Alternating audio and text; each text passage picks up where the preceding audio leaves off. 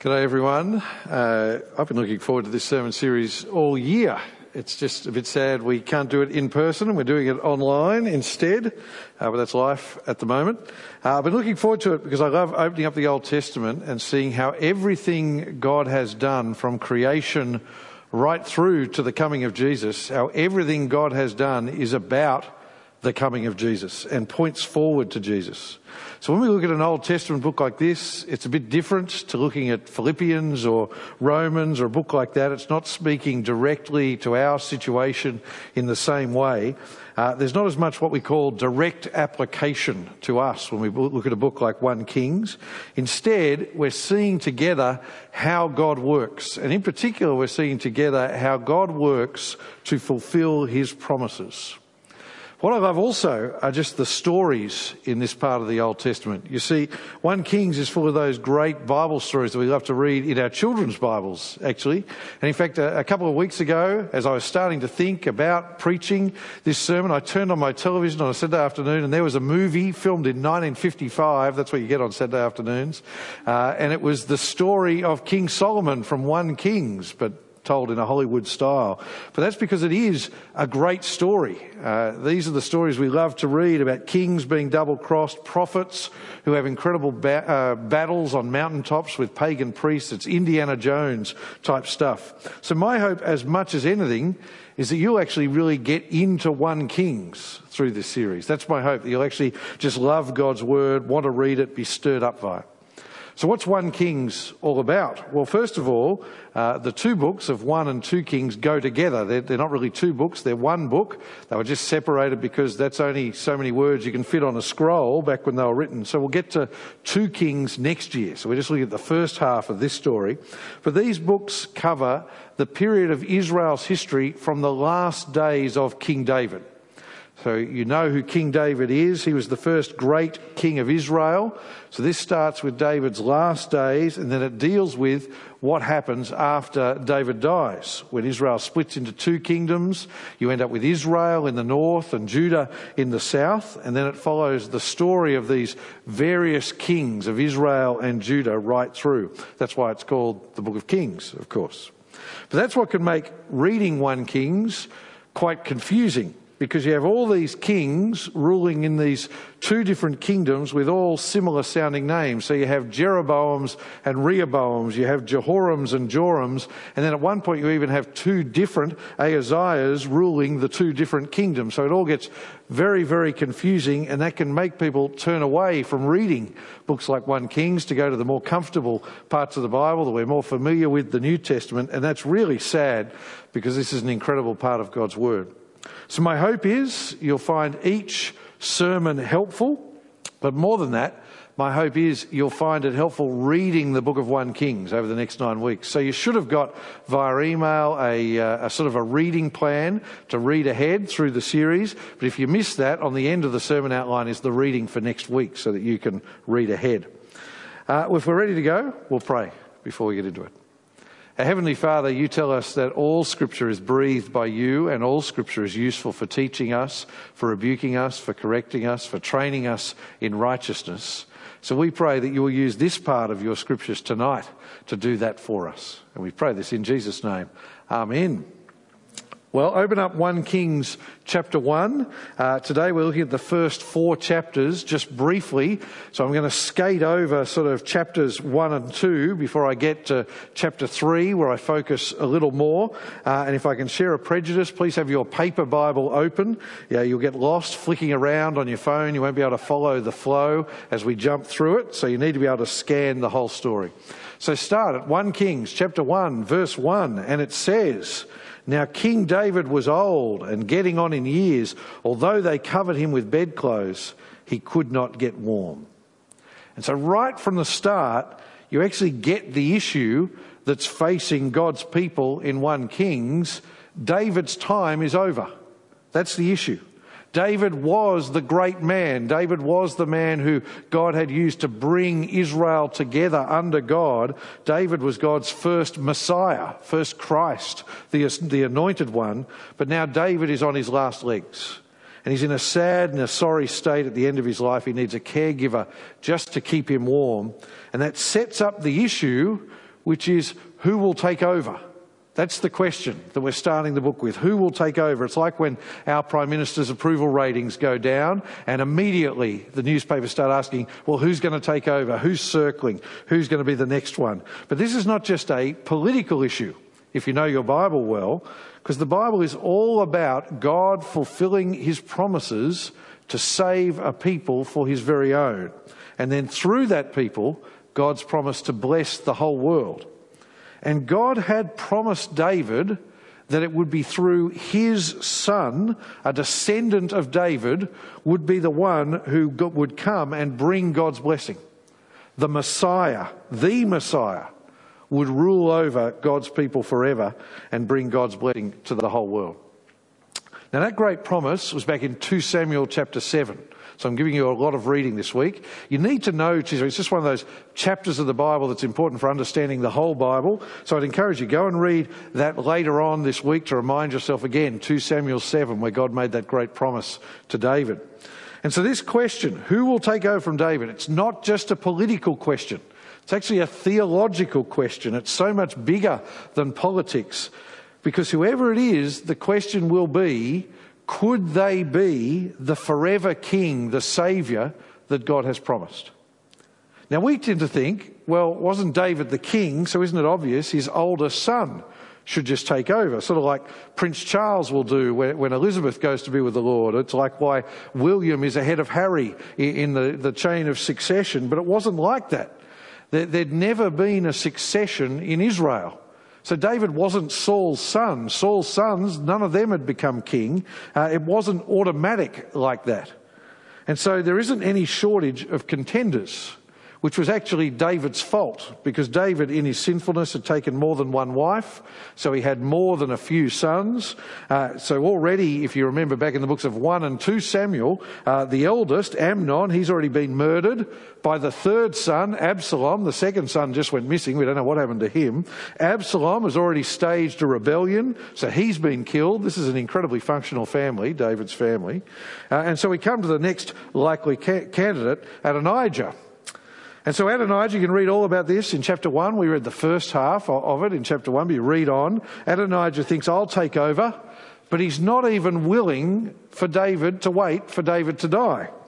And so he gets his campaign team together, and he gets all the key military leaders, he gets the key religious leaders, and then he calls all his brothers and all those key leaders together, and he basically puts the crown on his own head. He basically stages his own coronation. And he does all of this without talking to his father, without talking to David, who's nearly dead by this point, but he knows nothing. And so it looks like Adonijah has succeeded. He's going to be the next king of Israel. He's going to be God's anointed one. But just a few key people have other plans. So people like Nathan, the prophet, who was always David's closest advisor, and Benaiah, the commander of the royal bodyguard, the commander of David's sort of crack troops, his SAS group, if you like. They get together with Bathsheba, David's favourite wife, and they go see David. And they say, hey David, don't you remember, you already decided that Solomon would be the king, not Adonijah. Solomon was not the oldest, but what he was the favourite son of the favourite wife. This is all very, very human and quite grubby, really. And so David says, all right, I'll show Adonijah who's king. So you've got Adonijah holding his victory party and everyone carrying on and having a great party. But then they hear another party start up. And I love this. Go to chapter 1, verse 39. It says, Zadok, the priest, took the horn of oil from the tabernacle and anointed Solomon. Then they blew the ram's horn, and all the people proclaimed, long live King Solomon. All the people followed him, playing flutes and rejoicing with such a great joy that the earth split open from the sound. Now, I think that's metaphorical about the earth splitting open from the sound. The point is, there is a massive noise because all the people have risen up behind Solomon.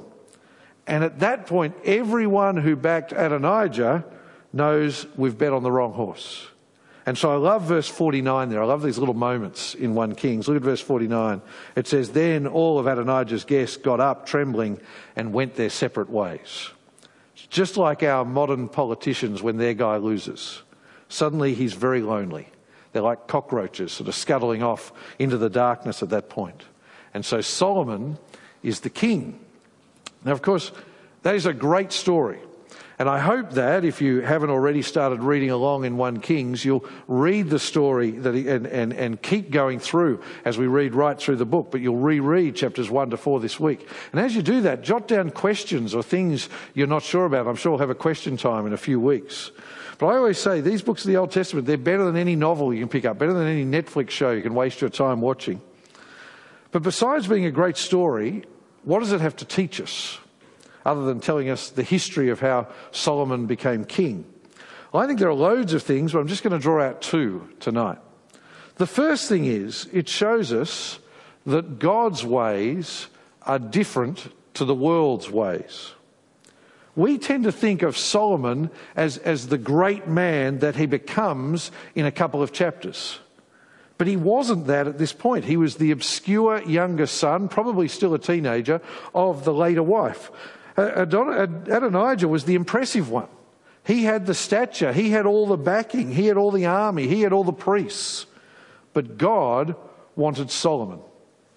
And that is the way God works from the very beginning of the Bible, when he chooses Abraham, an obscure man from out in the middle of nowhere, Abraham to be the one who he will make his promises to, who he will bless the whole world through. And then he chooses Jacob, the youngest, instead of Esau, the oldest. He chooses David, the little youngest son working on a farm, rather than Saul, the impressive bodybuilding warrior. Here he chooses Solomon, not the next in line, not the man who's riding around on chariots. And of course, most wonderfully, when Jesus came into the world, he came not as a king on the throne, not the obvious ruler of the universe, but as a baby in a manger. And even today, God uses, it tells us in 1 and 2 Corinthians, God uses the ordinary people. God uses the unimpressive people to shame the wise and the arrogant. So first thing, it shows us God's ways are different to the world's ways. Secondly, it shows us how God works through sinful human beings. Sometimes God intervenes in miraculous ways to bring about his plans. Every once in a while that happens in the Bible. But generally he works through the mundane, the ordinary, and even the sinful actions of sinful human beings just like us. As you read those 2 chapters, do you notice how it all happens through human means?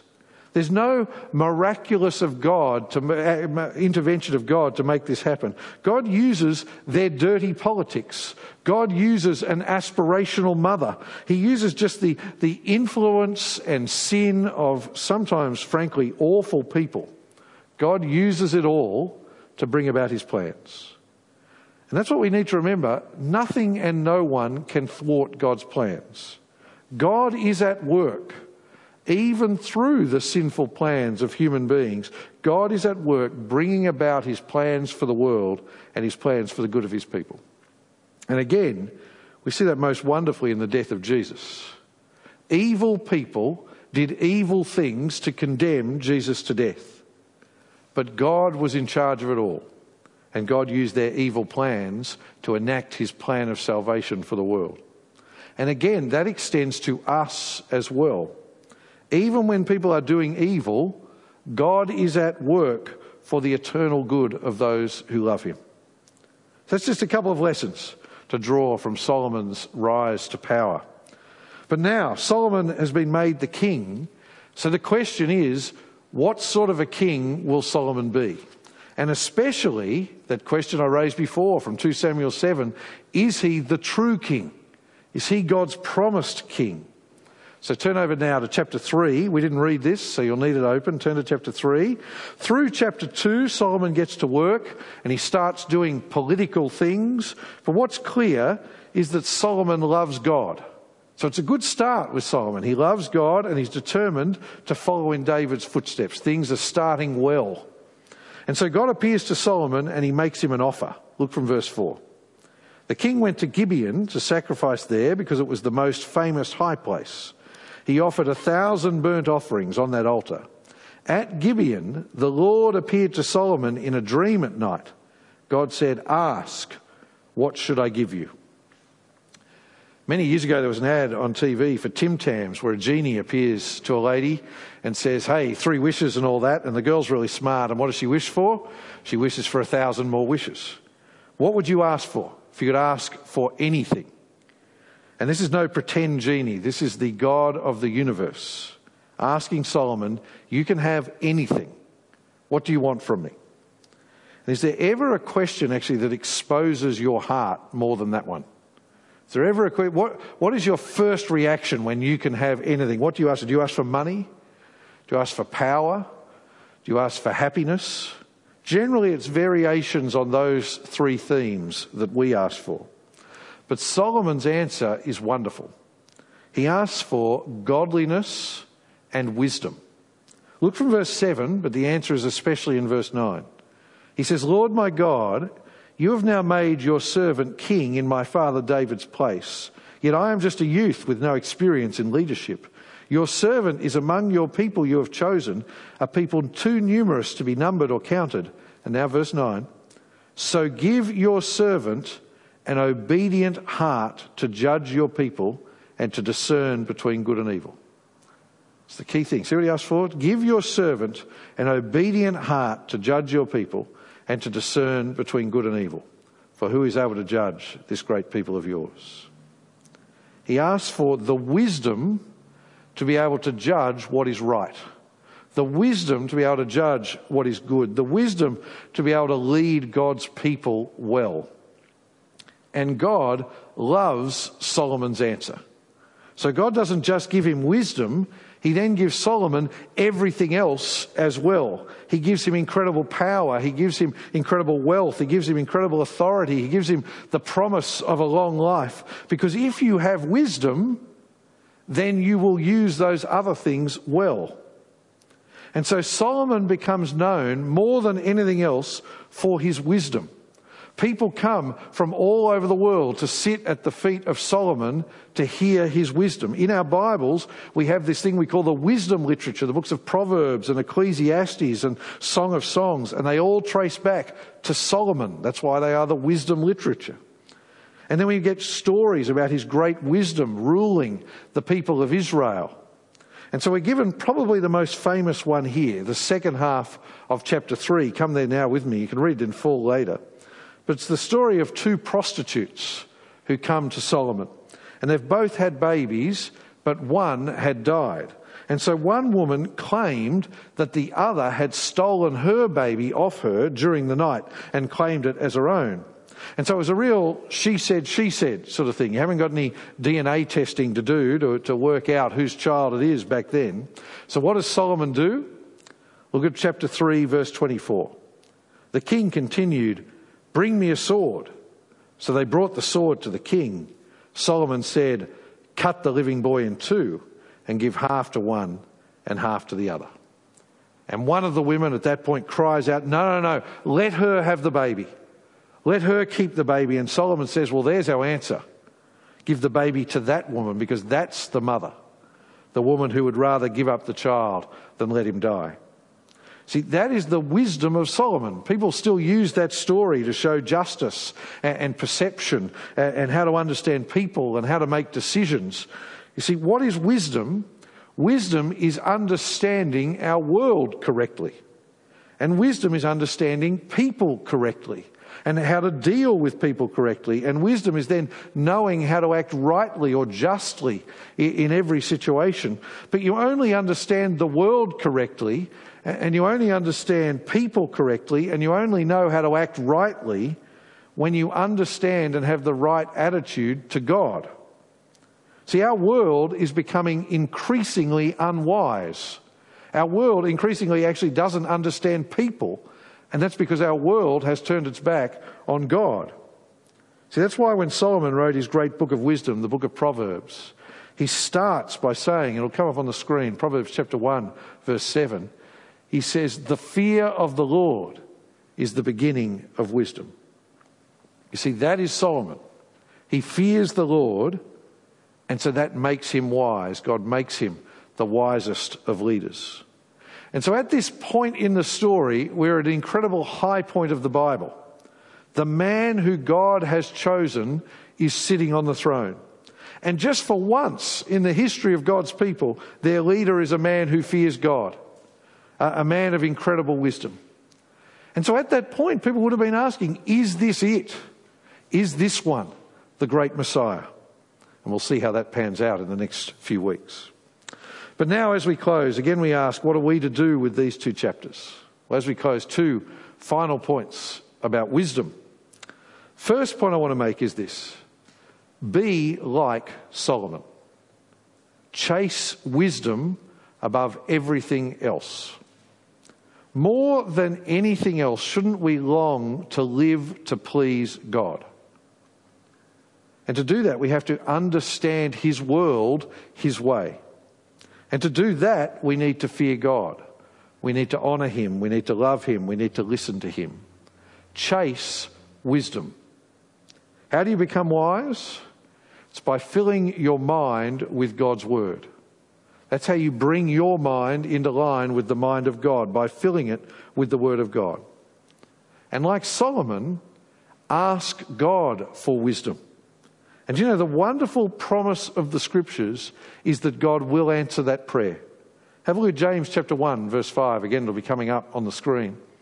It says, now if any of you lacks wisdom, he should ask God, who gives to all generously and without criticising, and it will be given to him. Isn't that a wonderful promise? There's an actual promise of God. If you ask for wisdom, God will give it to you. But you know, the sad thing is that we generally don't even ask. We are so tempted to chase after the things of this world rather than after God's wisdom. We're so tempted to chase after wealth and power and happiness. But sadly, what we find is without God's wisdom, those things don't fulfill us. They don't actually deliver, and they certainly don't last. But strangely, when we have wisdom, God often blesses us with those other things. See, it's like Jesus says in the Sermon on the Mount. Come to Matthew chapter 6. Again, it'll come up on the screen. And listen to what Jesus says. He says, so don't worry, saying, what will we eat, or what will we drink, or what will we wear? For the idolaters eagerly seek all these things, and your heavenly Father knows that you need them. But seek first the kingdom of God and his righteousness. In other words, seek first wisdom. Seek first the kingdom of God and his righteousness, and all these things will be provided for you. See, just like God provided for Solomon, he provides for us when we seek first his wisdom. Chase wisdom more than anything else. Chase wisdom. Second point. Follow the truly wise king. See, as wise as Solomon was, even at the beginning there were hints that he was going to fall. He was sacrificing at the high places, which is something actually God didn't want. He was making political alliances with Egypt through marriage, which is something God had expressly warned against. See, even here, right at the beginning, at this high point, there were hints that Solomon's wisdom was going to turn into hubris, that Solomon's wisdom was going to turn into pride and self-reliance. And that's why in the end, Solomon is not the Messiah. That's why in the end, we don't follow Solomon, we follow God's truly wise king. You see, we need to follow the one who Solomon was just a shadow of, the one Solomon was pointing us towards, the true son of David. Jesus is the truly wise ruler. And he is the one who, when he returns, will rule the world with true wisdom and true grace. And he is the one who now shows us true wisdom through his word. So in the end, the wisest thing a person ever does is turn to Jesus. The wisest thing a person ever does is trust in Jesus. The wisest thing you ever do is follow Jesus. See, that is what it is to fear the Lord. To fear the Lord now is to trust in Jesus, is to follow him, is to live for him. And that is the beginning of wisdom. Let's pray. Our Heavenly Father, help us to be people who chase wisdom. Help us to be people who seek to fill our minds with your word. But also, Father, help us to be people who are truly wise because we listen to the Lord Jesus and trust in him. And it's in his name we pray. Amen.